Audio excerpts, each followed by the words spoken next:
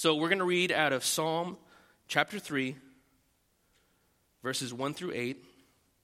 And if you're new, we read the Word of God together standing up.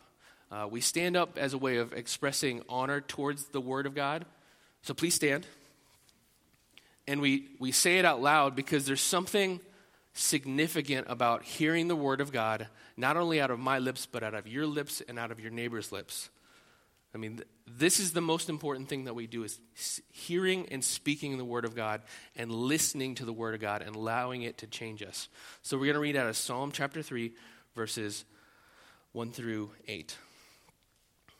O Lord, how many are my foes? Many are rising against me. Many are saying of my soul, there is no salvation for him in God. But you, O Lord, are a shield about me, my glory and the lifter of my head. I cried aloud to the Lord, and he answered me from his holy hill. I lay down and slept. I woke again, for the Lord sustained me. I will not be afraid of many thousands of people who have set themselves against me all around. Arise, O Lord, save me, O my God, for you strike all my enemies on the cheek. You break the teeth of the wicked. Salvation belongs to the Lord. Your blessing beyond your people. Let's pray.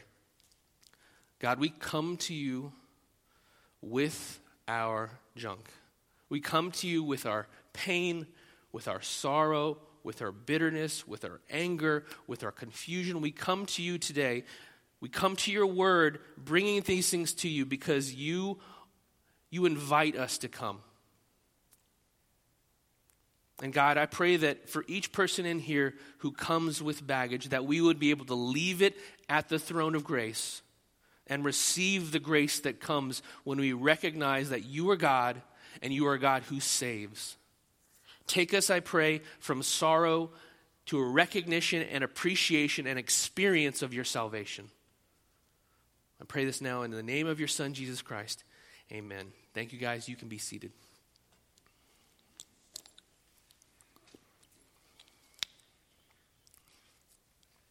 So the Psalms were written, this was really the hymnal for the Old Testament people of God. It was the prayer book for the people of God. And we see that David writes this psalm in a specific situation. Now, it applies to us generally because that's how the Psalms work. God uses these experiences that David and other writers of the Psalms had, but he uses them to inform our understanding of how we ought to approach God. And so I just wanted to take a moment and consider, if you look at the part where it says, a psalm of David when he fled from Absalom, his son, that is actually part of Scripture. You know, sometimes if you read in your Bible and you see other headings like God's redeeming grace, or, Romans 8, no condemnation in Christ, those are headings that have been added by commentators. But these headings that we see in the Psalms where it says, of Asaph or of David, this kind of musical style, those are actually in Scripture. So this is the Word of God. And so God is telling us that this is a psalm of David when he fled from Absalom, his son. And so by way of context, I just want to let you know that King David was a king. He was the second king of Israel, right? You had Saul, the first king. He was mighty and strong and tall and handsome, and according to people, he looked like a king. But unfortunately, he didn't have the heart or the character of a king, and so he made some mistakes. Not just mistakes, he disobeyed God, and God chose another king, King David. Now, David was a man after God's own heart, it says, and yet at the same time, he fails horribly, and he commits adultery with Bathsheba, who is the wife of one of his mighty men. And so because of that sin, his life goes into a whirlwind. Turmoil, tumult, all of it gets mixed in, and there's struggling in his family, there's discord, because he's invited sin into his life. Family troubles ensue. And this story, you can read it. It starts in 2 Samuel. The account of Bathsheba and David starts in 2 Samuel 11. And really, it just continues from then on. You see Bathsheba and David and their sin, and then you see the results of it all the way through to, I think, chapter 17 or 18 of 2 Samuel. But we see that one of the family troubles that he has is that he has several sons, one of whom is named Absalom, And because of some things that happened in the family and David's inaction, Absalom is angry and he wants to take over the throne. And so we see in 2 Samuel 15, starting in 15 and going on to chapter 19, he leads a rebellion against David the king. He begins to tell people, hey, don't go to the king, he's busy, come to me and talk to me. And he engenders a lot of support, kind of in this underhanded way, so that people begin to go to him rather than David. David gets wind of it, and in order to prevent a huge all-out civil war, he flees Jerusalem. So rather than just stand his ground, he takes his men and flees Jerusalem. Now, the story doesn't end there well, but he flees, and this Psalm of Lament, a prayer of God's help in the midst of trouble, this is one that he prays in that situation. Absalom is after him. He wants to kill him. Absalom wants to kill David, too many pronouns. And we see that David writes this. And he moves through his interaction with God in 3 stages, and I'll put them in these starting with the letter C, because that makes it godly. He goes from complaint in verses 1 and 2 to a confession of faith in verses 3 through 6, and then finally a call for God to act in verses 7 and 8. A complaint, confession of faith, and a call for God to act. Look at verses 1 and 2 with me. O Lord, how many are my foes? Many are rising against me. Many are saying of my soul, there is no salvation for him in God. Now we see that David goes to God and he doesn't begin, I don't know if you've ever learned the acrostics, adoration. There's an acrostic for prayer, acts. I'm not saying it's a bad one. It's great. It's I think, adoration, confession, thanksgiving, supplication. I just dug that out of the depths because I don't use I learned that in VBS one year as a kid. But it starts with this idea of you go to God first with adoration. And that's good because you want to set your soul up right. But here we see David and he says, God, I'm bleeding out. Oh Lord, how many are my foes? Many are rising against me. Many are saying of my soul, there is no salvation for him in God. He is an open wound. And he's going to God and saying, God, I'm struggling. I'm having a tough time. He's in pain. I mean, imagine the kind of pain that David finds himself in. He has made a horrible decision by his relationship with Bathsheba, and because of that, he has seen his children. This has gone on for years, enough that the children have grown up, and his son is old enough to rebel. This is not like a 1, 2, 3. We read it in 3 chapters, and therefore it happened in 3 minutes. No. This has happened over time.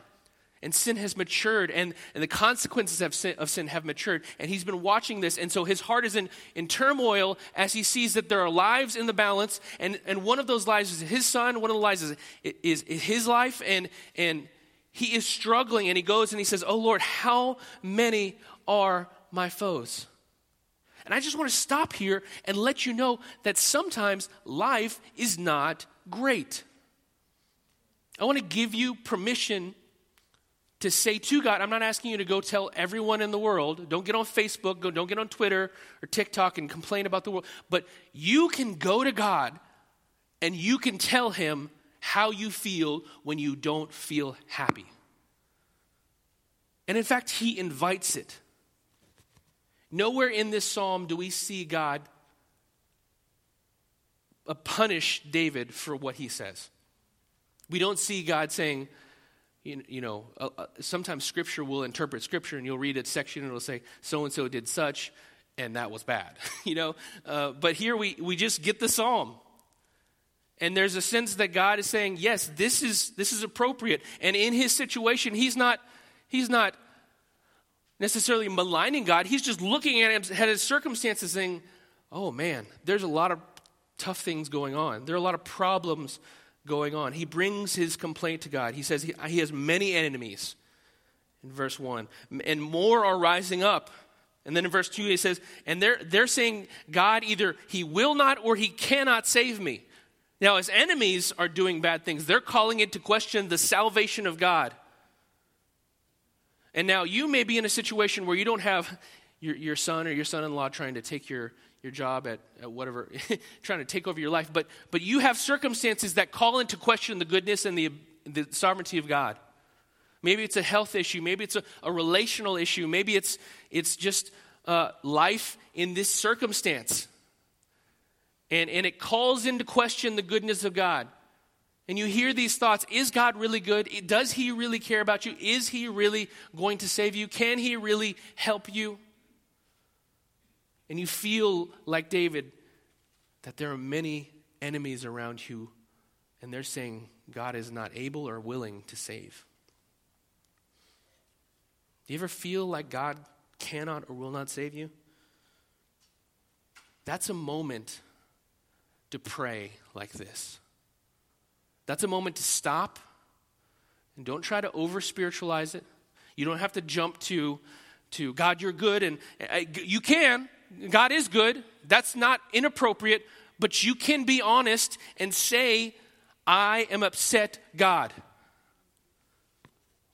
I am not the expert, and I am certainly just a practitioner. So with that caveat, let me tell you, I don't know how many prayers I have prayed that are just, God, help me. Just, oh, God, help me. Because that's all I can get out in the moment. And God's okay with that. He says, many are my foes, more are rising up, and many are saying God either cannot or will not save me. You see, family, faith is not acting like you don't have problems. Faith is not, it's not blind optimism. It's not positive thinking. It's not looking at something that's red and saying, that's blue. It's not looking at your circumstances and saying, everything's great when your spleen is falling out. That's not faith. That's foolishness. And sometimes part of the problem when the world looks at us is we are saying foolish things rather than being informed by the faith of God. We're saying to the world, there's no problems. God's going to help us. God will help. He is a God of salvation, but that doesn't mean there aren't problems. Jesus came to fix problems, to save people who are in problematic situations. And if we ignore our problematic situations, we negate the need for God's salvation. David is here and he says, I need help. It's a complaint. He runs to God. And family, let me reorient our complaining. Maybe you go and you think, well, God, he's a judge and we can't express anger towards him. We can't express, and I'm not saying that you go to God and accuse him. But if one of my kids comes to me and says, Daddy, I skinned my knee, I'm not going to say, hey, you need to not tell me about your problems. Go fix it and then come back when your knee isn't skinned. No, just come here, let me help you. And I'm not a good dad, but God's a great dad. He hears our complaint. Now, the thing about lament is that in almost all of the Psalms, except for I think one or two, they move from a complaint to a confession of faith. This is where the secret sauce is. So in verses 3 through 6, even though he does complain, he doesn't only complain. He moves on to express faith in God. It's good and appropriate to bring your complaint to God, but it's not good to only complain to God. As though God is just a vacuous receiver of your problems, but not able to help you. You certainly can vent to God, but after you've vented, it's time to listen to what he says. It's time to remind yourself of what he says. So let's read it with me. But you, O Lord, are a shield about me, my glory and the lifter of my head. He begins by saying, but O Lord, and that's an emphatic, O Lord. He's not just saying, but God is. No, he's saying, Oh, Lord, you, God, you, Lord. And he uses the word Lord, Yahweh. This is the covenant name, and I've talked about it a bunch, but you need to hear this. He uses the name that God gives for his people to relate to him as their God. He gives the name that God gave for his people to relate to him as the one who is slow to anger, abounding in steadfast love, ever faithful and covenant keeping with the people with whom he's made covenant. He's made an agreement with these people. He made an agreement with the Israelites, and he said, I am going to be your God. And he says, God, the one who said he was going to be my God, that's the one I'm talking to. Oh, Lord. And this is akin to us saying, our Father. In the New Testament, the idea of a covenant-keeping God is shifted into an even more intimate idea of a loving Father, an individual loving Father. And Jesus says, you want to know how to pray? Start this way. Our Father.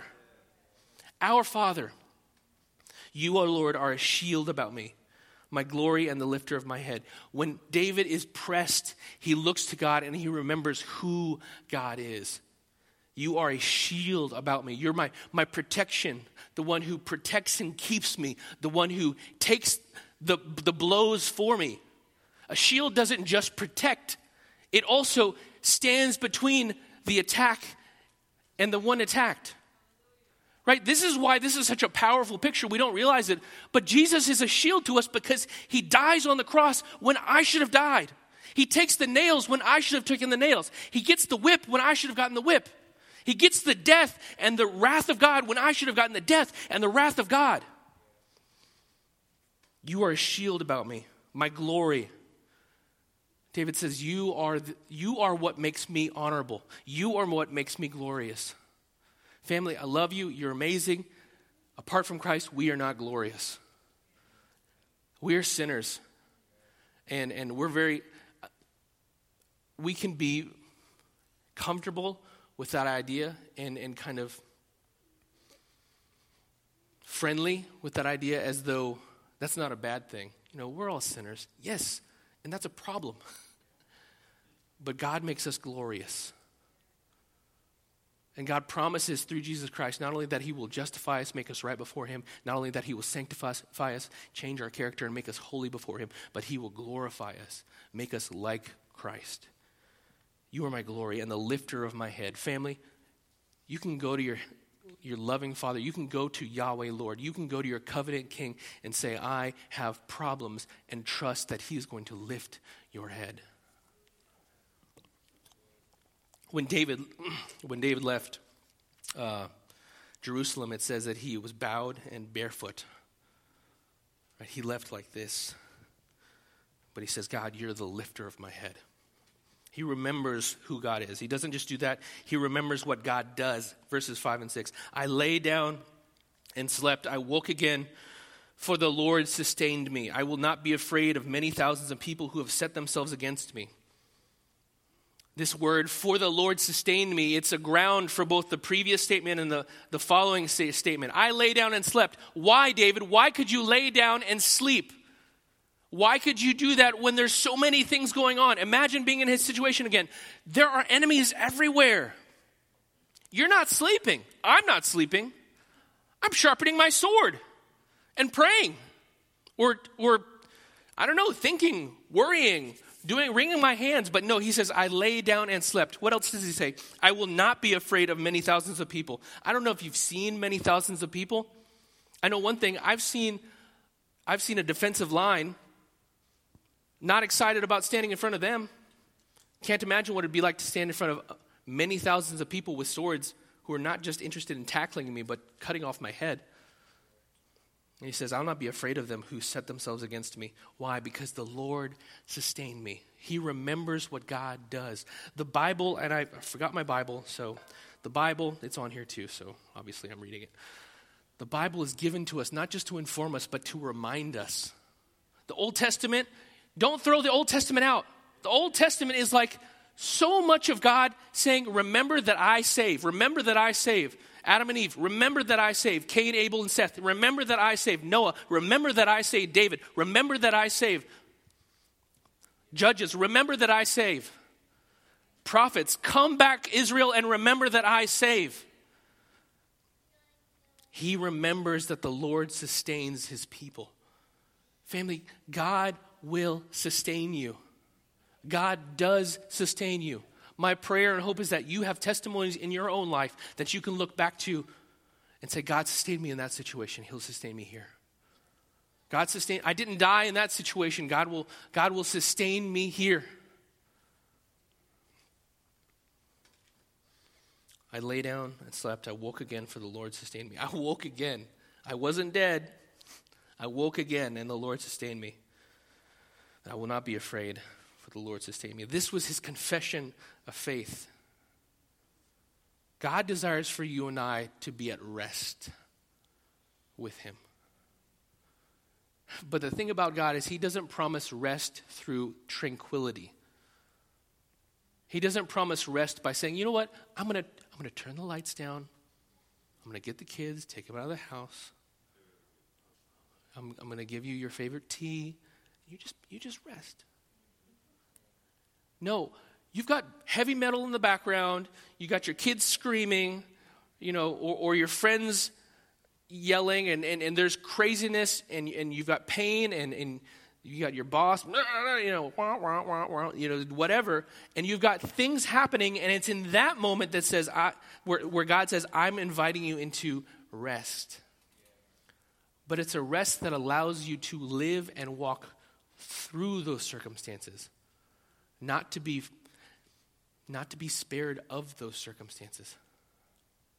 Family, we have to embrace this, because if we're going to be a people who just is happy with God and trusting God when things are going well, we're irrelevant to the world, because the world is not tranquil.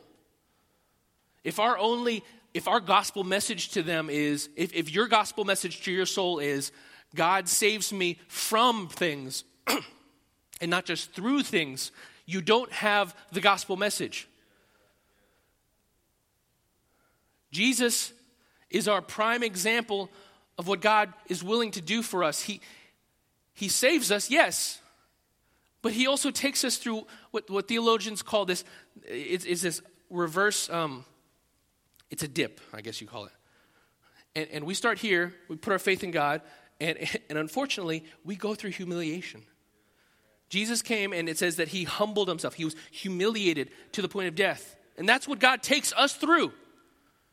Right? Paul talks about how we have to die to ourselves, and he says, you got to go through that in order to get to the exaltation, to the glorification, to the experience of resurrection life. You can't have resurrection life if you're not dead. He has this confession of faith, and he invites us to rest. God invites us to rest, but we have to go through it with him. Not around it, not above it, not below it. Bunny foo-foo, which preposition should we use? Through. We have to go through. He's sovereign over our lives, and he loves us. Finally, David boldly and appropriately petitions God. He calls for God to act. Arise, O Lord. And just to nerd out a little bit, if you look at verse 1, it says, many are rising against me. And then you see this parallelism where he says, but you, O Lord, arise. You arise, O Lord. Same word. Arise, O Lord. My enemies are rising. You arise, God. Save me, oh my God. There's no salvation for him and God. You know what? God, save me. Save me. And that's a bold request. In my Bible, it's got an exclamation point at the end. But you know what? God is happy for you to ask him to do what he's promised to do. He tells you, ask me. Ask me to do what I've said to do. Sometimes my kids will ask for something, and maybe it's in the evening, and I'll say, you know what, ask me tomorrow. And you know what they do the next day? They ask me. And what I try to do is I try to do what they ask me to. Because that's what a good father does. And God says, I will save you. I am Yahweh. I'm slow to anger. I'm abounding in steadfast love. If you'll be my people, I'll be your God. Jesus says, come to me all who are weary and heavy laden, and I will give you rest. God, I need rest. Come. Would you come near to me, God? Yes. Arise and save me. For you strike all my enemies on the cheek and you break the teeth of the wicked. That sounds real rough. And in the New Testament, we're kind of like, God, what's that about? That's These are human enemies. Don't you want to love everyone? And what he's saying is, you take my enemies and you shut their mouths and you defang them. You shut their mouths of accusation and you take away their ability to bite. You strike them on the cheek and you break their teeth. God cares about you. God cares about you enough to deal with your enemies. You know, one of the things that we struggle with sometimes, I know I struggle with, is this idea that if I don't deal with my life, if I don't grasp onto my own salvation, if I don't try to fix my situation, if I don't try to argue for my right, then no one else will. But God says, no, let me handle that. Vengeance is the Lord. Vengeance is the Lord's. He deals with people in a godly and just way, and we don't need to stand in that way. So much of our struggles and challenges, I think, if you're anything like me, are because I want to do what's really God's job. And I'm unwilling to do what God calls me to do, which is to love people and be willing to give God room to do what God does in the timing that God wants to do it. In my pain, you know, the temptation is to say, God, I need you to do this now, do this now, do this now, do this now, do this now. And in that moment, I have stood in the place of God and said, I know better, God, about timing. I know better, God, about the means and the ways that you accomplish my will. But David says, you know, you handle this. You handle my enemies. And he even says further, verse 8, salvation belongs to who? Not David. Salvation belongs to my strong army. Salvation belongs to my ability to earn money. Salvation belongs to my ability to argue that I'm right in this conversation. Salvation belongs to my ability to watch Netflix and not feel anything. Salvation belongs to me. No, he says salvation belongs to, again, the Lord, Yahweh, the covenant God, the one who's made promises. I will save, you just do your part. And then he says, your blessings be on your people. Now, we don't stay at complaint, but we start there. We move from there to confession, saying, God, this is who you are. This is what you've done, both in history and in my life. And then we go and we say, you know what, God, salvation is from you. And in case we feel like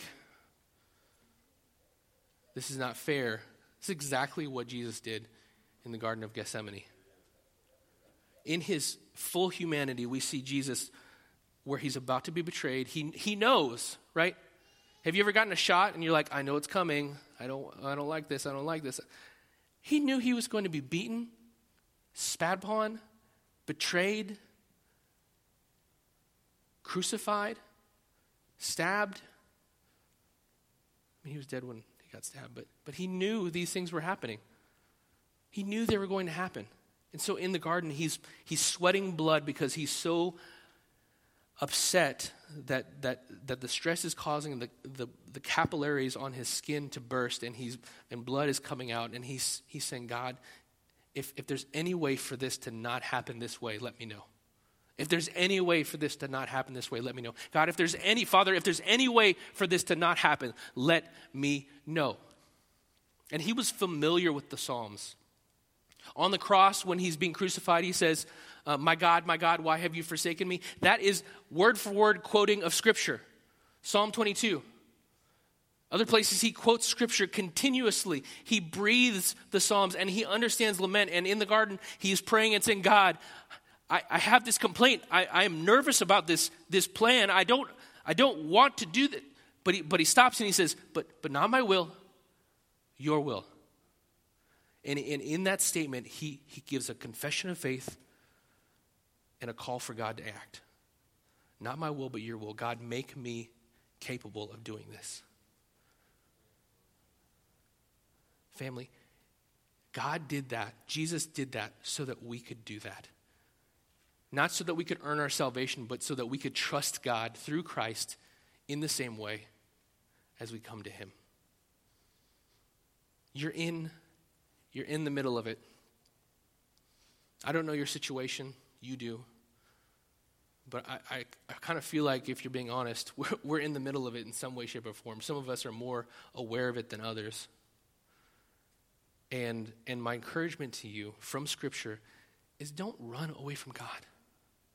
Don't run away from the one person who is waiting to hear your complaint, to help you as you make your confession of faith in him. And he's ready to go, like he's got his jacket on, he's got his keys, and he's at the door. And he's waiting for you to pray that prayer, God, give me grace. And if you're in the middle of it and you've been praying and praying and praying, keep praying. Keep praying.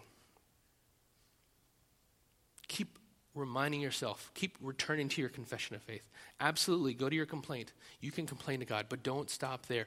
Go to your confession of faith and go to your call to action and keep asking, because God is faithful. And we have to believe that over against anything else. That's a presupposition that God is good and he is sovereign. Those are things that we take for granted. We don't look for our circumstances to prove those things. We believe those things. And he will answer. Let's pray. Father God, help us to do this well. Lord, help us to pray well. Help us to be honest with you about our pain, to be honest about our struggles, to be honest about our suffering. And at the same time, God, help us to rise up. Lord, I pray that by your Spirit, faith would rise in our souls enough for us to remember, not even to do, just to remember and remind ourselves of what you have done. God, we thank you that you have given us so many pictures in Scripture of what you have done for your people, how you've been faithful to your people, how you are the Lord, Yahweh, slow to anger, abounding in steadfast love, faithful. I pray that you would minister to these people, God. Minister to them in the midst of their pain, their frustration, their labors in prayer, their pursuit of you that seems fruitless. God, meet them, I pray. Pour out your love by your Spirit. We thank you, God, that your Spirit is given to us so that we might experience your love and be able to call out to you as Abba, Father. Not just our Lord, but our Father. Help us, I pray, as we pursue you honestly and we look to you for salvation. In Jesus' name we pray. Amen.